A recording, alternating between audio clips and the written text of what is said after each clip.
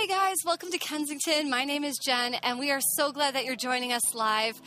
For those of you who are already following us on social media, thank you so much for just sharing that content and for following us there. And if you're not already, we'd love to invite you to follow us on our Facebook, Instagram, or Twitter accounts. We have an incredible service planned today with a fantastic opener that you are not going to want to miss. On top of that, we are going to have the opportunity to hear from one of our global partners, and we're just so excited for the opportunity to learn from them. There will also be a message from Patrick, and we are going to be kicking off here momentarily, and we hope that you enjoy it.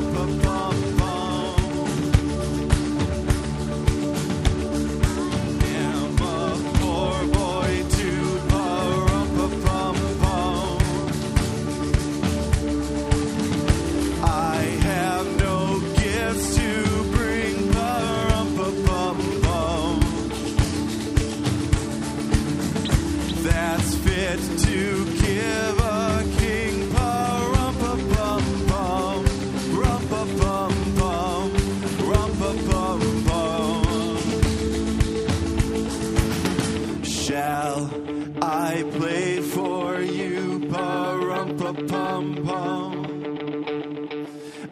my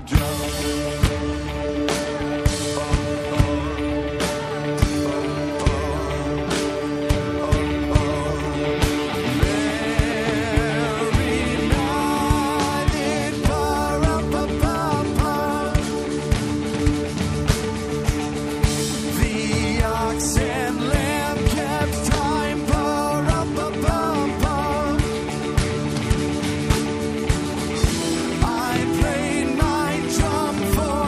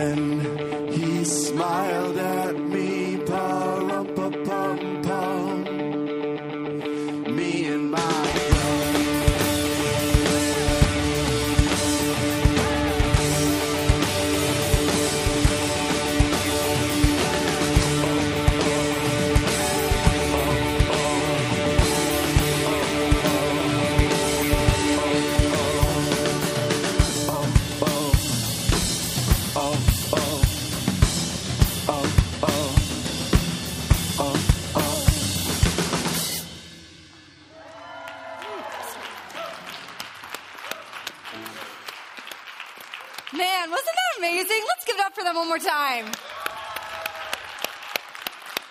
Anybody else want to learn drums after that, or is that just me?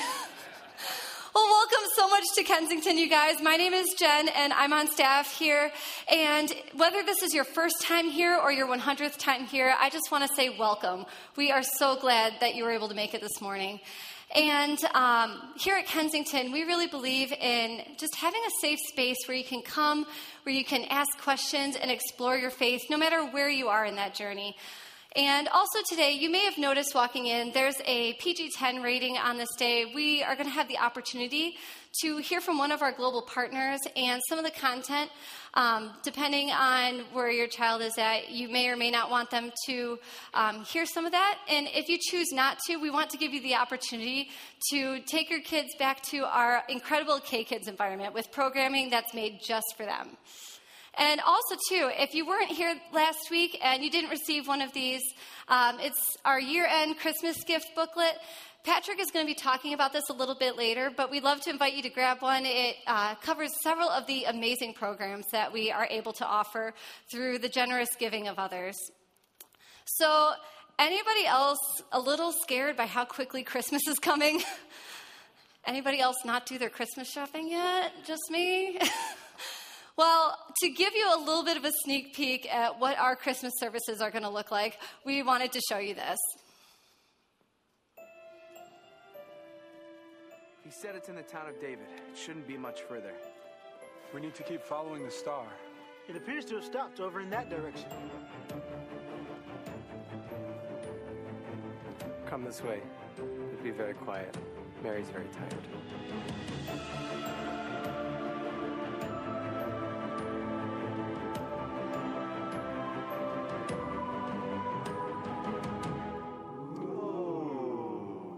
Hope you're hungry. The chili's been cooking all day. Did you bring the spices? I bring red pepper flakes. Cayenne pepper. And cumin. We come bearing the gift of unleavened cornbread. So Did you put beans in it this time? I did. Okay, good. Doesn't sit well with my Oh, well, We're gonna have to we'll fill send it you for out 10,000 after. miles. You can leave. Anybody have Tums? Plot twist. So if you're wondering what all that was about, our theme this Christmas is just another day in December. And we're going to be taking a look at what our life and what our world would be like if Jesus had never been born. And we would love to invite you to be a part of our Christmas experience. We have 5 services available. We have 2 on Saturday, September 23rd at 5 p.m. and 7 p.m. And then we have 2 more on Christmas Eve at 9 a.m. and 11 a.m. Plus, we have a special renter service at 11 p.m. that will be here at Kensington. And there are a couple things that we would love to invite you to do with that. Number 1 is we would love to invite you to come, and we would love to invite you to bring somebody with you. This is that time of year where everyone's kind of looking for a place to get a little bit more into the Christmas spirit, and some people are looking for a church experience on these days. So please invite people. And then secondly, we would love to invite you to go on our website and get free Christmas tickets. These Christmas tickets, it's like whose line is it anyway? They literally mean nothing except for us. So when you go online, what it does is it helps us to better prepare for you and your family. And once again, they're completely free. You can find them at kensingtonchurch.org/Christmas. And then the third thing that we would love to invite you to do is, if you've been coming for several weeks, we would love to invite you to come one and then serve one. This time of year requires so many hands on deck to provide such an incredible experience for those who are coming. So once again, we would love to invite you to come one and then serve one.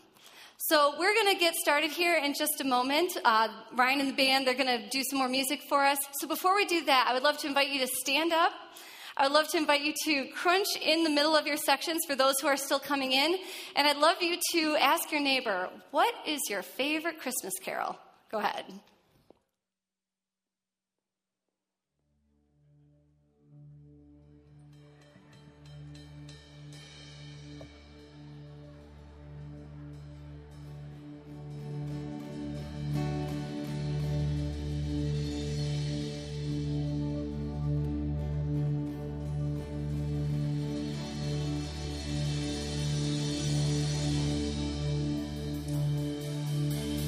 know about you, but one of my favorite Christmas carols is a song called Joy to the World. And this is Annie. This is Ben to my right. We're going to lead you guys in that song today. Hope you guys dig it. Joy to the world, the Lord is come. Let earth receive her King. Let every heart prepare him room. And heaven and nature sing. And heaven and nature sing. And heaven and nature sing.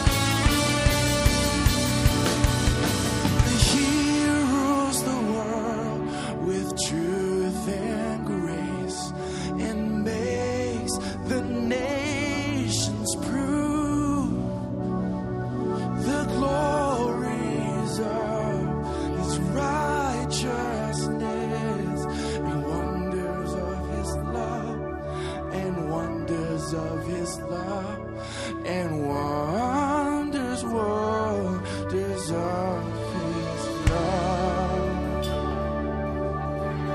Oh, we sing the wonders of your love today. Wondrous love.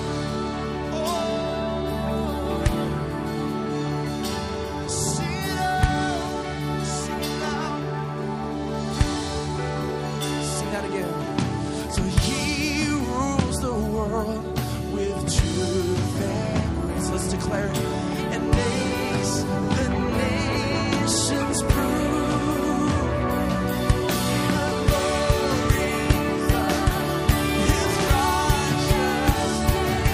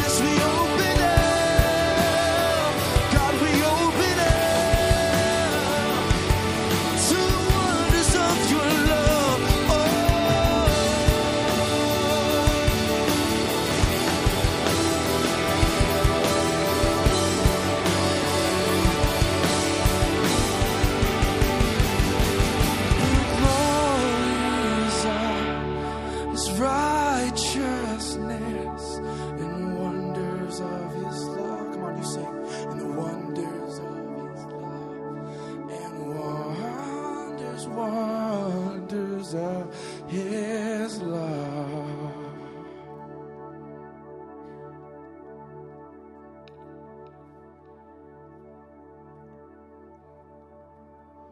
You were the Word at the beginning, one with God, the Lord Most High. Your hidden glory in creation, now revealed in you are Christ. What a beautiful name it is. Just your voices, beautiful name it is. The name of Jesus Christ, my King. What a beautiful name it is. And nothing compares to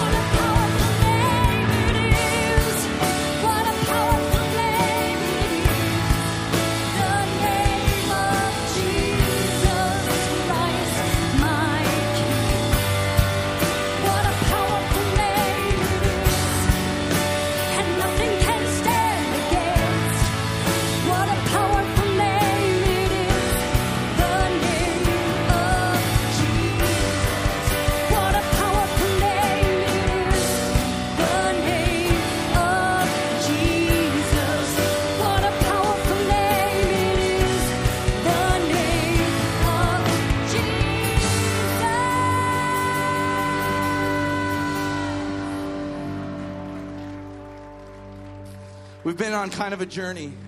The first song we led you in is just declaring what God has done. The last song we just sang declares what God is and his character. This next song I want to lead you in is talking about what we believe God to do in this coming year. So wherever you're at in your journey, I just encourage you, just let this song impact you in whatever way, wherever you're at. Let's sing it together. The earth will shake, tremble before him, chains will break, as heaven and earth sing, holy is the name, holy is the name of Jesus, Jesus, Jesus. The earth will shake, come on, and tremble before him, chains will break, as heaven and earth we sing, holy is the name, holy is the name of Jesus, Jesus, Jesus. Come on, would you sing that today? The earth, come on, will shake and tremble before him, chains will break, as heaven and earth we sing, holy is the name, holy is the name of Jesus, Jesus, Jesus. In the earth, oh, the earth will shake and tremble before him, chains will break, as heaven and earth we sing, holy is the name, holy is the name of Jesus, Jesus, Jesus. Lift up our eyes and see the King has come, light of the world, reaching out for us. There is no other name, there is no other name, Jesus Christ our God. Oh, seated on high, the undefeated one. Mountains bow down as we lift him up.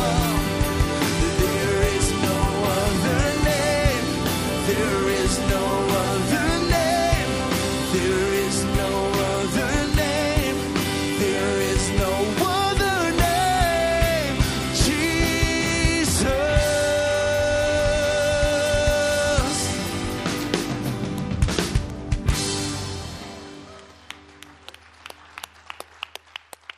Well, thank you so much for singing with us. You can go ahead and have a seat. And if this is your first time, we just want to say welcome. And when you hear several songs like that, you know, what you're getting a picture of and what you're getting a glimpse of here is what we believe about God. That no matter who you are, no matter where you're from, no matter what your background is, that there is a God who is the light of the world that is reaching out to you and wants a relationship with you. And over the course of these next few minutes that we have together, you're going to get a glimpse, again, of what we believe about that through music, but you're also going to get a glimpse of about that, of what we believe about that throughout the whole world, like what we believe about God doing throughout the entire world and how God is moving, not just here in Traverse City, not just in Michigan, not just in the United States, but how the work of Jesus is actually happening all over the world to bring hope to the brokenhearted, to heal brokenness, and how he's using people just like you to do that. And so for these next few minutes, we have a video that we wanted to show you, and it's a little bit about what's going on in Sudan. And what you're going to do, what you're going to be able to do is get a glimpse of what God is doing through people just like you on the other side of the world, again, to bring hope to the brokenness over there. So let's watch this video together. Has there ever been a time in history where we are more immediately inundated with news that tends to bring us to despair or to give up hope? Do you realize that when you invest in a year-end Christmas gift to Kensington, that the opposite is true? That you're actually seeing hope and joy and love and peace come to the world? We're seeing that in so many countries in the world, explosive church planting movements. And probably none is more amazing or more miraculous than what is happening in the new country of South Sudan. Ruben Mariakal, our partner, and his friends in South Sudan are putting their life on the line each day. They literally don't know from day to day if they're going to live or die. But in the midst of this, overwhelming peace is coming to the world. And so today, as you watch this amazing story of this unlikely hero, a man named Nicodemus, realize that you and I get to be a part of something that is so unlikely and so amazing. When you give, we get to be a part of what Jesus Christ is doing in the world.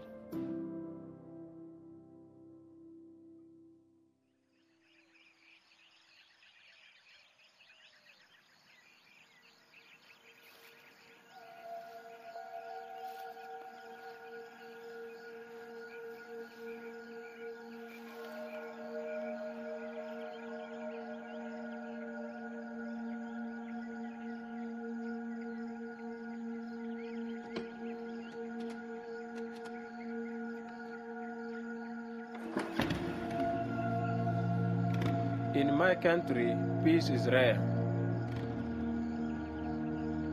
People are so used to fighting that many have given up hope that things can change.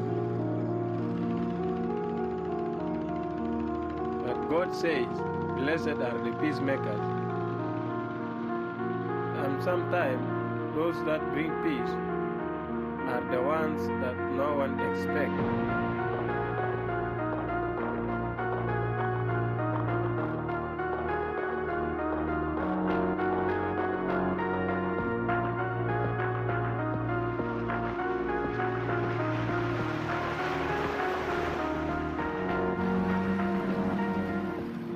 I'm in South Sudan, the newest country in the world, and it's located in East Central Africa. And this whole region has been in conflict and ravaged by war in the past 60 years. And actually, it's not getting better, it's getting a whole lot worse. In fact, the compound that we're staying in just a few weeks ago had a bunch of rebels that had come through with guns and threatening violence, and everyone there just did not know what was going to happen. Fueled by racism, political strife, religious persecution, the price of the conflict has been very high. There's actual active landmines just a few feet away from where children are playing. Everyone here lives in a state of uncertainty, not knowing what tomorrow will hold. They all live in fear and long for peace.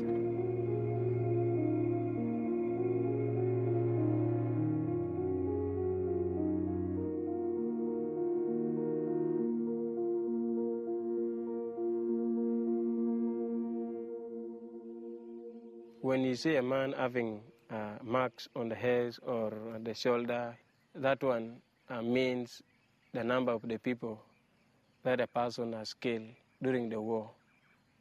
And then when you see the women, you see some women are having marks. That one also shows the husband of the woman has killed many men. They share that glory in the name of husband. So she acts like the husband is an hero.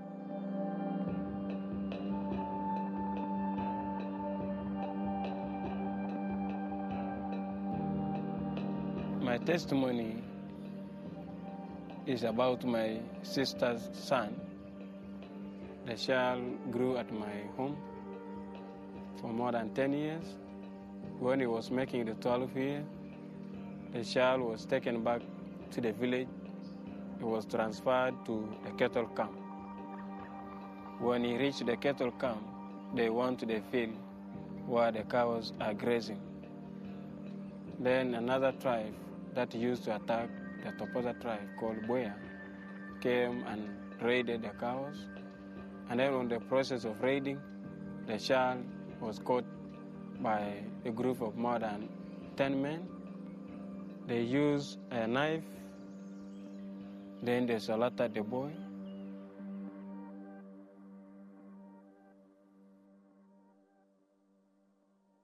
The people took me there using a motorbike to the place where the child was killed. So I went and I saw the body of the child lying on the ground. One hand was cut, then the other hand also was cut. The leg was cut. The head is far away from the body. I was not happy. I became very hungry. So I buried the boy, and then I came back to the village. So I wanted to take one gun to follow the men where they have gone. My aim was to go and clear them all. As you see this mark on my face, these 3 men have killed 3 people, and I was used to it. What was in my body, in my heart, was only to have a revenge. I was only aiming for a revenge. Then one gun which was left in the village was hidden somewhere because they knew that I loved the boy, and my aim was, if I am to get a gun, I was going to clear even 50 men in that place.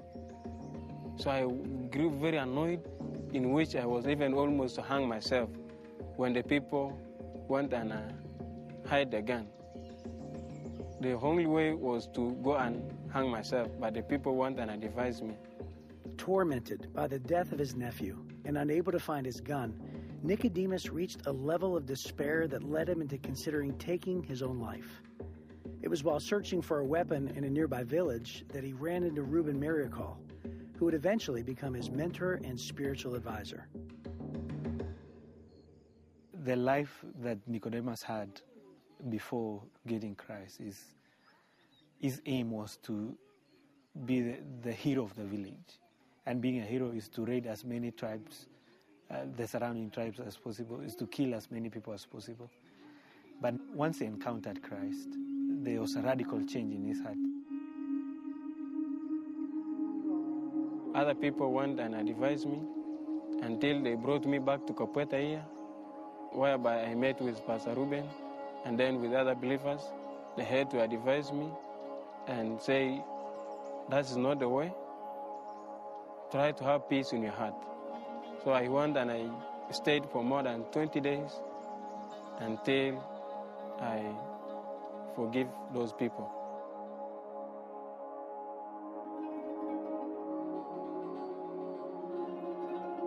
Christ replaced this problem in me. I had to have peace again. As I am now, I'm going always to the church. I am also advising others who have the same grievances like the way I used to have. So I see Nicodemus, and he no longer views the other tribes as enemies. He views them as objects of the grace of Christ and the candidates of heaven. And that's why he has now the desire to reach out to the other villages as his friends. Since his encounter with Jesus, Nicodemus has been radically transformed. Under Reuben's guidance, he now plants churches in the very fields where the Toposa, Dinga, and other neighboring tribes have violently clashed for centuries. Armed with nothing more than the gospel and a motorcycle, he brings peace to a region that many believed impossible to reach. So we have 2 communities in our location here. So we have the Dinga community and then the Toposa community. These 2 communities are very hostile to each other. So when we planted the church here, the Toposa and the Dinga were able to meet together. So what they did, they have to reconcile. Those who accepted Christ, they were able to meet together, and then they worship together. They became one. But in other areas whereby the church is not planted, the war still continues. Many blood is being shedded every time. But we saw really a church can bring peace in a community. The mission of our ministry is letting the light occupy the land. And we see darkness manifesting itself in different forms. The greatest is spiritual darkness. There is intellectual darkness. There is darkness of hatred and violence. There is socio-economic darkness. And we see, as we are in this land, our ministry is to become hands and feet of Jesus and shine the light and let the light occupy the land. I see Nicodemus maybe finding his fellow warriors in the other village as friends. Even his friends who are raiders, they were 10 in number. His gang of 10 men, and 6 of them he has evangelized and they have come to Christ. when all these guys who are warriors come, they are now warriors for Christ.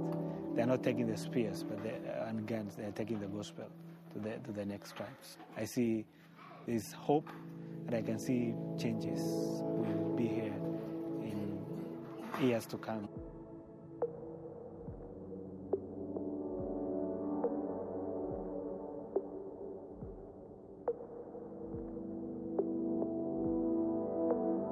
Jesus means everything to me. In the first place, I was lost. I was a sinner. I was a killer. I was robbing. I used to do many things which are not right. But when Christ came into my heart, I have now hope of being with the Lord.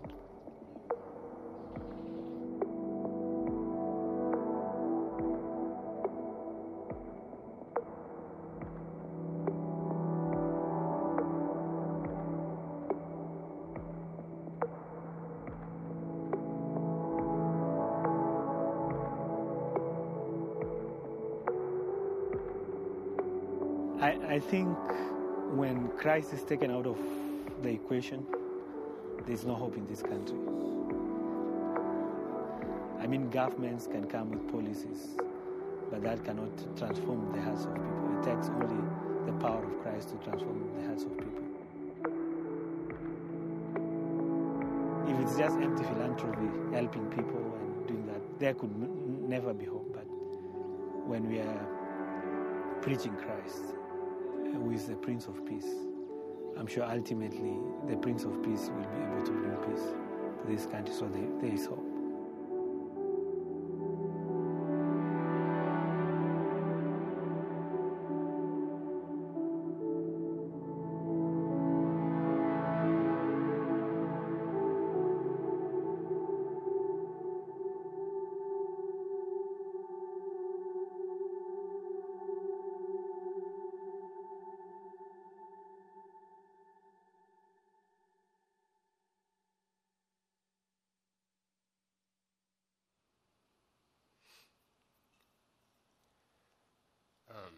One thing that I love so much about our church and the people that attend, obviously here in Metro Detroit, Orlando, is that we're a group of people that no matter what you believe about God, no matter what you believe about Jesus, no matter what you believe about faith, as a group of people, as the local church, we believe that we can make a difference wherever we are.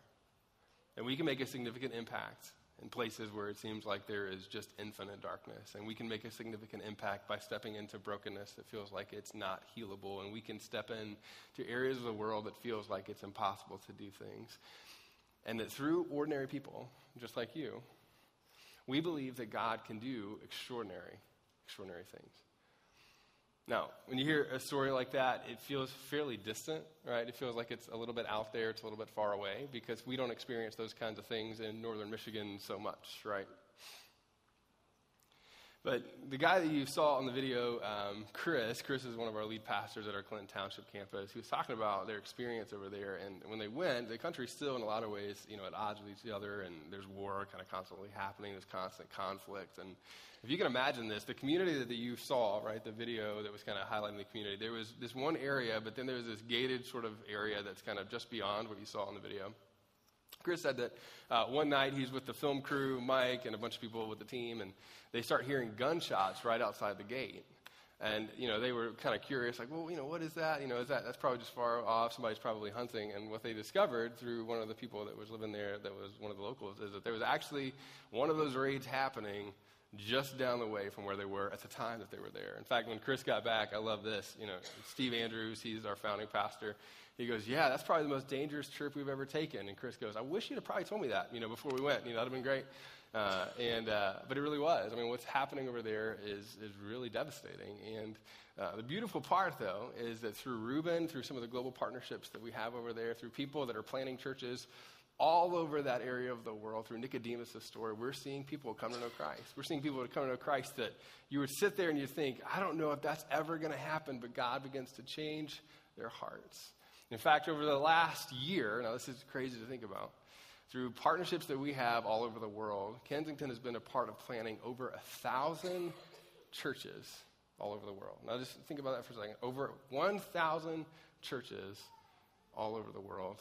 And that's because of people like you who give, and that's for people like you who are part of this. And so when you came in, I believe you got a book. I want to show you this real quick. If you turn to page, I believe, 24 and 25 in your book, you're going to see a picture of this. I wanted to read this to you, really just to kind of get our minds thinking about this for just a second, and we're going to jump into the talk. But what we're doing in South Sudan, right, we'd say that your generosity brings hope to people in South Sudan. And then I want to read you this part. You can read along with me. I believe it's on page 25. It says, through our partnership, we're able to provide medical care to dozens of villages, along with food relief to the poorest of the poor, which spurs conversations about Jesus, provides opportunities for people to share the gospel. Now, we're able to do that because of people just like you who are part of this, who are part of giving, who are part of volunteering, part of going on trips like this, or part of all of those things. And so I just wanted to first off say thank you so much to those of you who give. Thank you so much to those of you who are partnering with us. We've been talking about year in giving for the last few weeks, and we know that we're able to do a lot of this because of the gifts that come in at the end of the year. And so for those of you who are give, we just wanted to say thank you so much. I challenged a lot of you last week to think about what would your year-end gift be? What would it be like for you?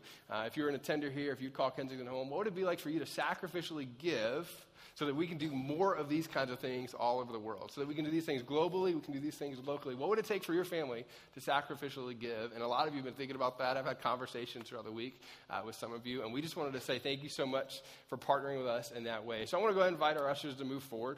We're going to receive our offering. If you're first time, that sort of thing, you don't have to give. That's not a thing. We're not trying to get you to give. Unless you want to give to something that kind of feels beyond you, you can certainly do that. But there's a couple ways that you can do this. I want to walk you through this. You can give on the app. That's the way our family does it. You can give on our website. That's another way. Or text. All of those take about 15 to 30 seconds to do. You can also give in service as we're still trying to name these things. The blue bag pouches thing comes by. You can certainly do that as well. But we just wanted to say thank you so much for those of you who are partnering with us to be able to do what we do here locally, but also what we do all over the world. Now, today, with that video, it kind of sets us up to talk about a topic that is, I think, fascinating to talk about in the current state of our culture, right? When you think about politics, when you think about what's going on all over the world, you hear about North Korea, you hear about what's happening here in the States, you even hear about what's happening in Traverse City. There's at times this feeling of unrest. And there's at times this feeling of angst that we all have, and we have this kind of, is it going to be all right? And what about this or what about that? We all have sort of angst around different things. So what we're going to talk about today is a word that's found actually all over the Old Testament and all over the New Testament. And it's a word that every single one of us pursues at some point in our life, and that word is this. The word is peace. That at some point in your life, you hit a scenario, you hit a certain set of scenarios. For a lot of us, we find ourselves being informed to the point where we just desire to have peace at some point in our lives. We desire for the angst to kind of dissipate. We desire for, there not to be tension in the areas that we feel like there are tension. We desire there to be peace in our hearts, peace in our minds, and for us to go to sleep at night not having to worry about all the things. Am I right? There's something inside of us that has all that. So I'm going to need you to do this. I need you to take a big, deep breath. Can you take a big, deep breath for a second? Get your lungs filled with air, because I'm going to need you to help me out. All right, you can let it out. I'm going to need you to shout out a couple of things. And so we're not talking about you specifically, right? We're talking about everybody else. But I need you to help me kind of fill this out. What are some areas of our world that we feel angsty? That's not a word, but we're going to make it a word, right? What are some areas of our world that we feel angsty? Let me hear you shout it out. Somebody go for it. Children, amen. Anybody have toddlers?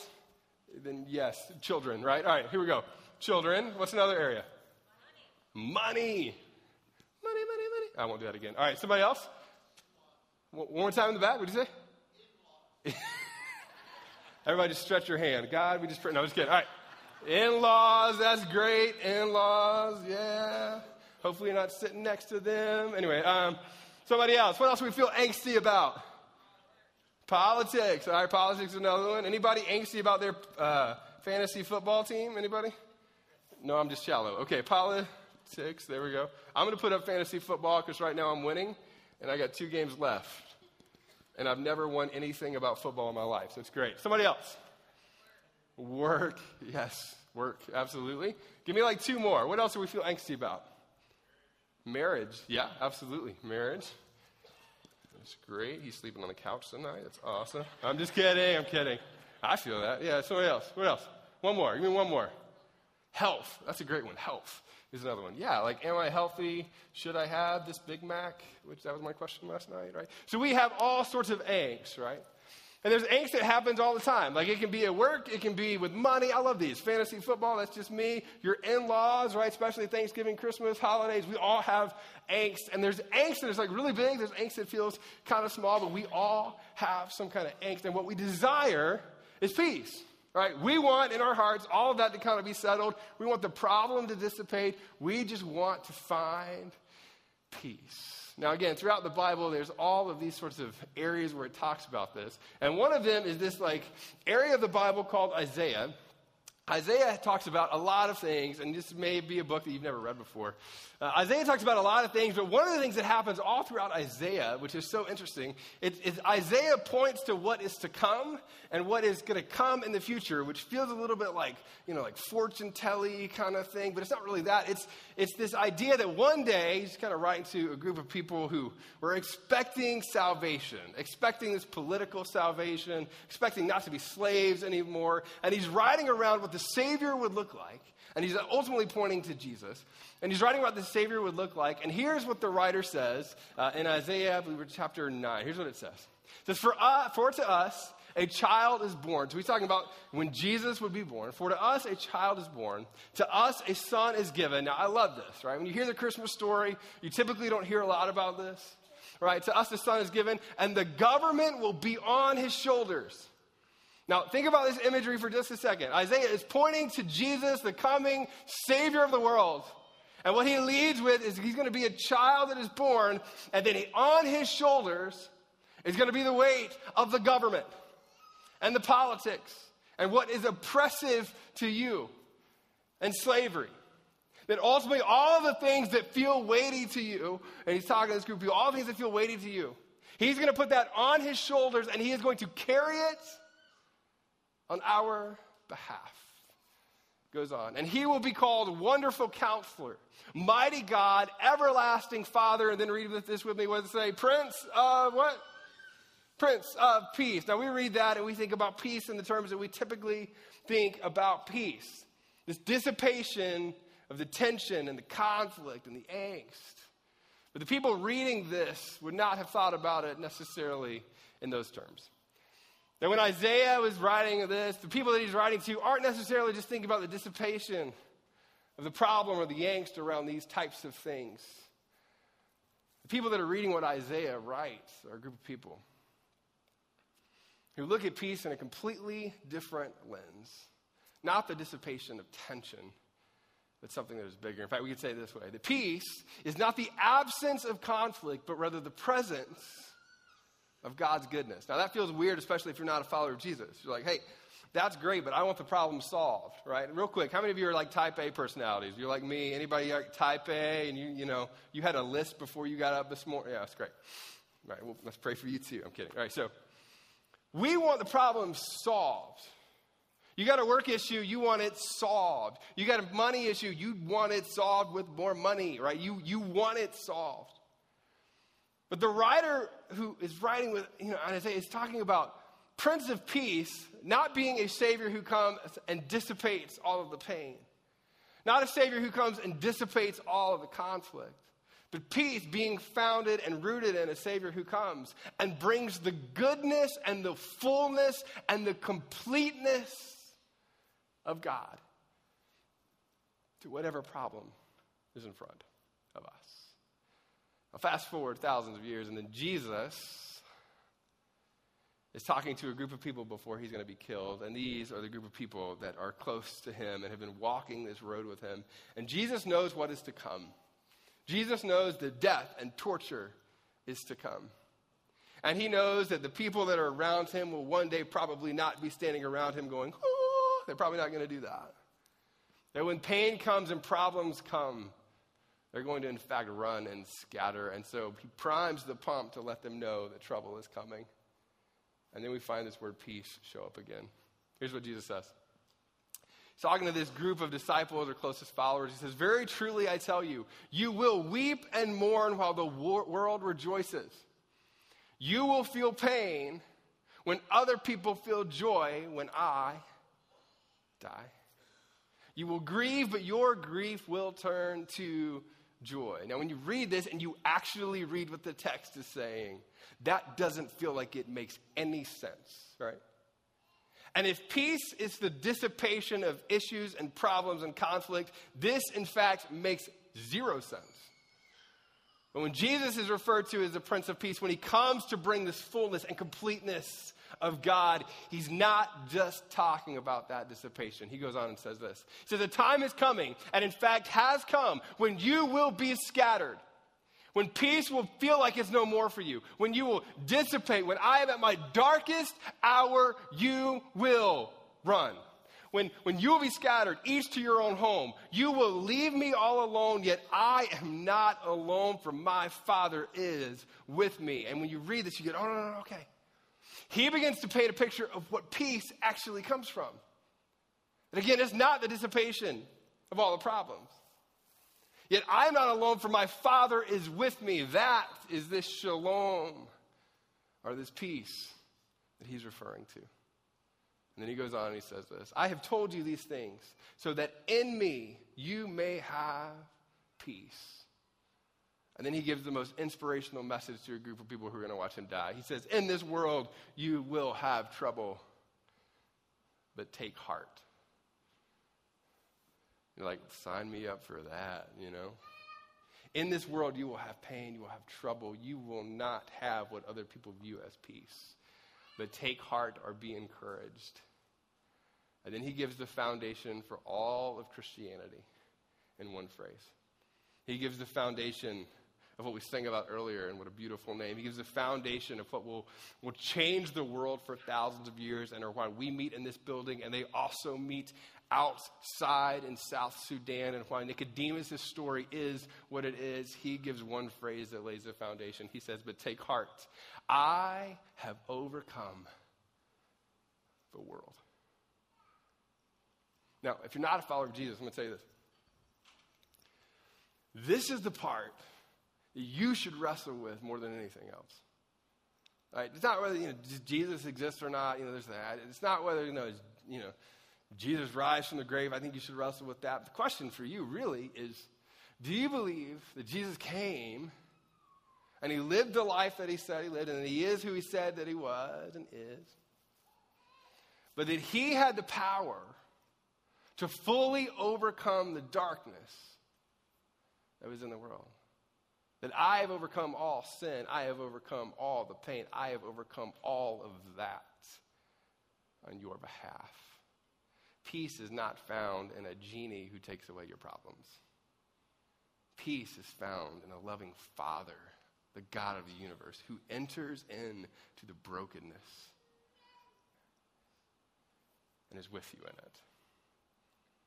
In fact, we could say it this way. The peace demands us to refocus from the problem to a person, and that person is Jesus. That in the darkest moments, in the most difficult moments, in the pain that we feel, in the angst that we feel around all of these kinds of things, in a world where it feels like upheaval all around, in a world where you're worried about North Korea and the economy and presidents, and you're worried about Senate, and you're worried about #MeToo, and you're worried about all of those kinds of things in our world. And you're worried about what's happening in your work and your family and your marriage. When you're worried about all of those things, at the end of the day, it's not that God should come to remove the problems. In fact, as you read through the New Testament, oftentimes he doesn't. He uses people within the problems and then promises to be with them every step of the journey to empower them to bring about the change that he's called them to make. Now, most of you know I'm a relatively new dad, and by relatively, I mean like 2 years in, right? So it's newer for me. And he hasn't really been sick yet. So we haven't had like the big sick moment, until about 2 weeks ago, week and a half ago, 2 weeks ago. Then he got cough, and he had a fever, and he was like throwing up. And when it comes to me, I don't know how many of you like this. When it comes to me, I never go to the doctor. I should go to the doctor more. My limb could be hanging off. I'm like, you know what? I'll sleep on it. I'm fine. That's me. But if my wife gets sick, like she has a cough, I'm like, we're going to the ER now. Let's go right now. And then my son gets sick, and it's kind of the same thing. So he was sick. He had a fever. And so it's, I don't know, it's like 7 or 8 o'clock at night. So we decided to go to urgent care rather than the ER because that felt like the wiser decision, even though I was, let's go to the ER. We show up to urgent care, and we're there for like 2 hours. And we're sitting there, and when we came in, his heart was racing way, way, way too fast, like super fast, And you get that look in a doctor's eyes. You ever seen this? Where the doctor's like, he looks a little concerned, and you're like, that's not what I'm looking for, in that moment. And the nurses come in, and they do all the tests, and then they start saying, like, you know what? I don't know that the instrument read it right. They said that like 3 times. I'm like, you've said that 3 times, right? Should we just get a new one? Like, let's just get a new instrument. Let's just try a new one. Maybe we just do that, And they couldn't get his heart rate to come down. The fever started to come down, but they couldn't get the heart rate to come down. And so the last thing you ever want to hear, like the urgent care, is like, hey, we think you should go to the ER. Here's a paper. You go. Now, there's something inside of me that, like, has Mr. Miyagi angst, and then, like fear angst, and then, like 4-year-old girl screaming in the shower angst. Like, this is me all at once, wrapped up into one moment. So we get in. My wife is super calm because she's a better human than I am. And I took this picture, I think it was at the ER. This is Emily and Henry, right? So this is like after all the tests. And so I'm sitting there, and I'm taking this moment for several hours. We were there for about 3 hours. And I'm looking at this picture, and I thought to myself, or I'm looking at this moment happen. I finally took a picture of it because I didn't want to forget it. And I thought to myself, this is the moment when, like, the epitome of most of my worry in the last year has come to fruition. That I have no control, that I can't fix this, that I don't have any peace, it's out of my hands, and the doctor's instruments aren't working. You know what I mean? Like, that sort of thing is all happening at once. And so we go to the ER. We can go to the next slide. We go to the ER, and we get there, and they do more tests, and they do more tests. But on the way over, we're driving, I think from, I don't know, where are we at? We're downtown, right by the river, and then it was the night where Santa came, so it was, lots of people were there. So I didn't say any bad words. I was just going fast, really. And so, but we prayed on the way. And I'll never forget probably this moment in our marriage and with our kid. I was praying, and I remember during the prayer saying, almost reminding God, which is always fun, like reminding God, like, God, he is yours, and you are in control of this. Now, there's something about that moment that if you're not a follower of Jesus, you don't get to say because you don't believe that, right? At the end of the day, whatever it is that's out there beyond you, maybe it's the doctors, maybe it's you, maybe it's whatever it is, but you don't believe that there's something necessarily bigger than you that can control that, which I would say then there's really no way for you to find that kind of peace. It comes from the moment when you are holding on so tight to something, and then you open your hands up and you let it go. Now, on that car ride, I felt all the angst, and I prayed the prayer, and I said, God, he is yours. And when I did that, there was something that happened in my heart that felt like it broke, and a weight just kind of lifted. And it wasn't because the problem was fixed, because his heart rate was still like 185. But we're going over to the hospital, and I remember thinking, I'm not in control. They're not in control, God. You are. That God, when it comes to my work and the things that I can't control, God, I can't make that happen. But peace is not found in me making that happen. It's found in you. When it comes to my marriage, there's all of this thing that I can't feel like I fixed, and we have the conversation, but we still keep circling around the conversation.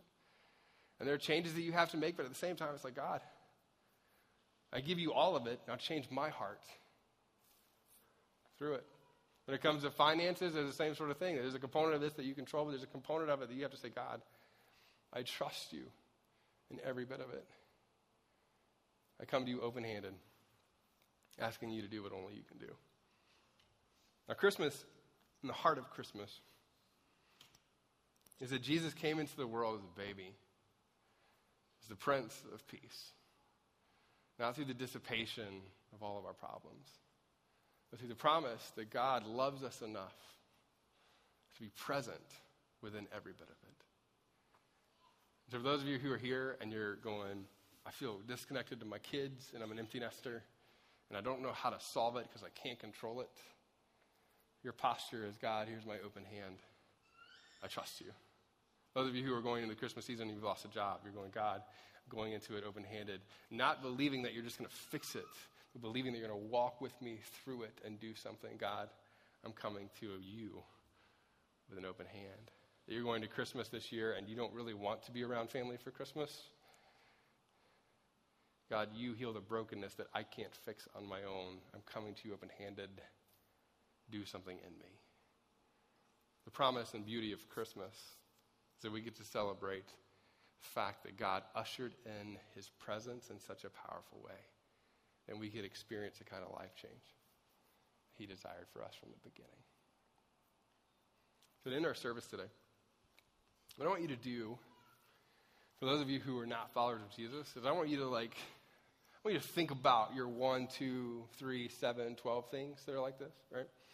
Whatever that is. And for those of you who are followers of Jesus, I want you to think about your 1, 2, 7, or 12 things that are like this. And the song that they're going to sing in just a second is a song called Lord Remind Me. From Black Friday shopping and Christmas presents and cutting down a tree and getting it up and everything that you're doing to celebrate and get around Christmas. What I want you to do over these next few minutes is just pause. And I want you to acknowledge whatever angst is currently in your life, but then at the same time remind yourself that though that angst may feel like it is bigger than you, it is not bigger than the one that is within you. I wanted to read these lyrics to you from the song. It says, Lord, remind me that the cry of faith is so simple, and it's the greatest song in heaven's hymnal, because it's Christmas, and I want to remember. I want to pray for you. I'm going to pray for you this holiday season. And then we're going to sing this song, and I'm going to ask you just to spend a few moments reflecting on that. Let's pray together. Father, for some of us, we walked in today, and some of us, like other people would never know that we have angst in our hearts and in our lives. Some of us, people would never know the struggles that are currently going on. And some of us just need to pause and be reminded that peace isn't this dissipation of all of the problems. That peace is ultimately found in the presence of a Savior. He's provided a way for us to be fully and 100% connected to our Heavenly Father. So for the person who's striving here in the room to solve all, the person who feels like they have all the pressure on their shoulders to fix it, for the person who's in this room and Christmas isn't an exciting season, it feels difficult. The person who has no idea that in the next week or 2 weeks or a month or 2 months that something's going to come, it's going to be at the forefront of their angst and emotions. God, let us rest in these next few moments and being reminded that a child came into the world as the Prince of Peace. And that child brought the promise of the presence of the living God into our hearts, in our lives, in our minds, and into every circumstance that we're going to face. It's in Jesus' name we pray. Amen.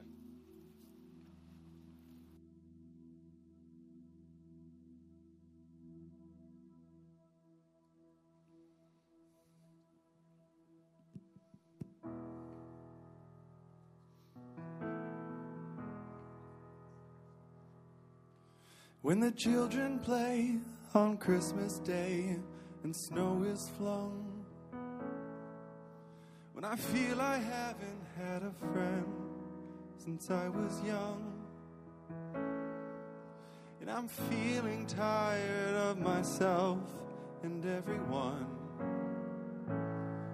Lord, remind me, Lord, remind me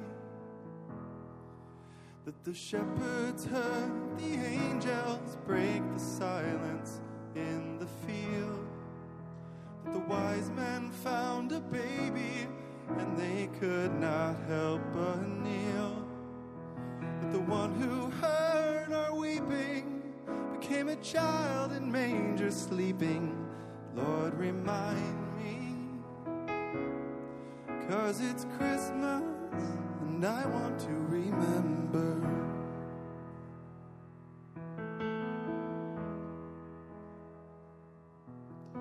When I hear the news and hear another war's begun, and I wonder if God's on the side of either one. I hear bullet, nail, or handcuff, he bore all of them. And in the light, my heart's as dark as anyone.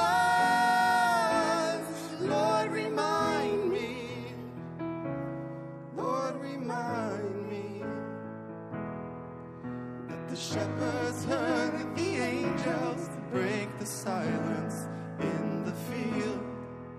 That the wise men found a baby and they could not help but kneel. That the one who heard our weeping became a child in manger sleeping. Lord, remind me, 'cause it's Christmas and I want to remember.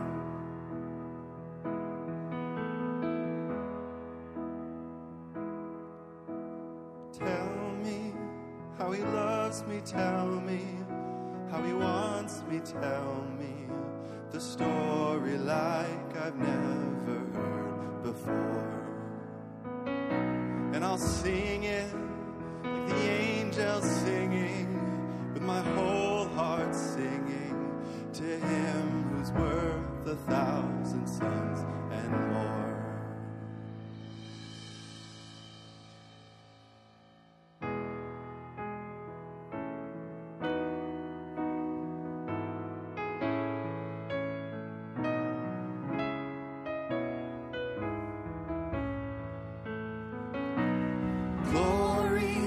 In the highest glory, in the lowest glory, that shines when nothing seems to shine at all.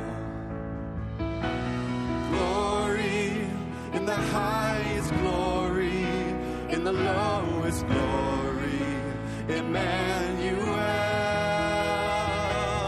Glory in the highest glory, in the lowest glory, Emmanuel, Emmanuel.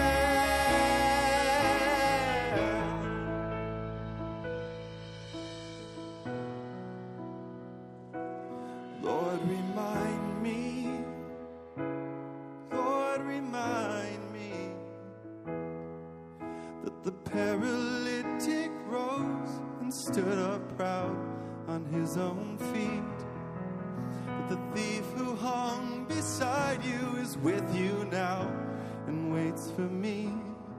That the cry of faith so simple, the greatest song in heaven's hymnal, Lord, remind me, 'cause it's Christmas and I want to remember.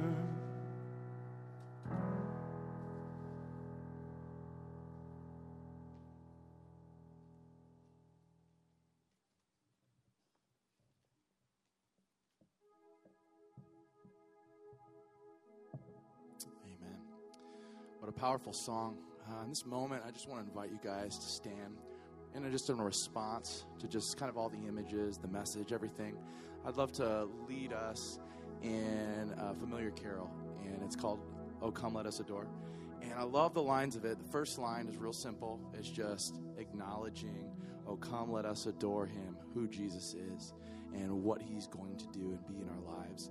And then the next line is for you, we give you, for you are alone are worthy, is what it says. And it's just declaring God's worth and his value. And the last line is, you deserve all the glory. Just acknowledging his value and how our response is to worship. So wherever you're at in your faith journey, I just encourage you, let these words speak to you.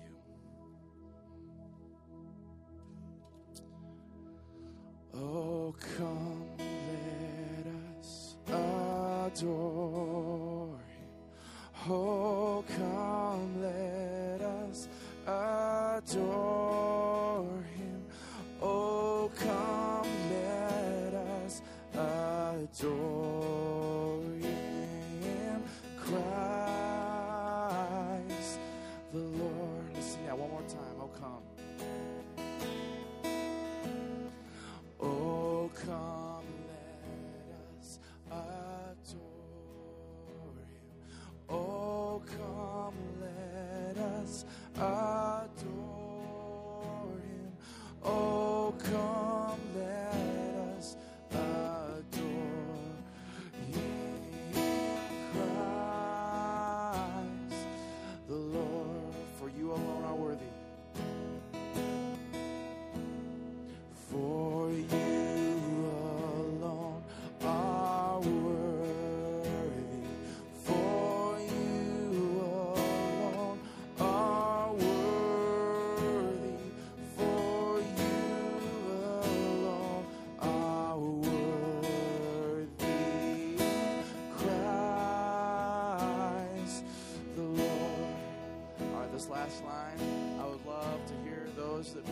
comfortable singing, feel free to just belt it out at this time. We're going to sing, we give you all the glory. We give you all the glory. We give you all the glory. We'll give you all the glory in Christ the Lord.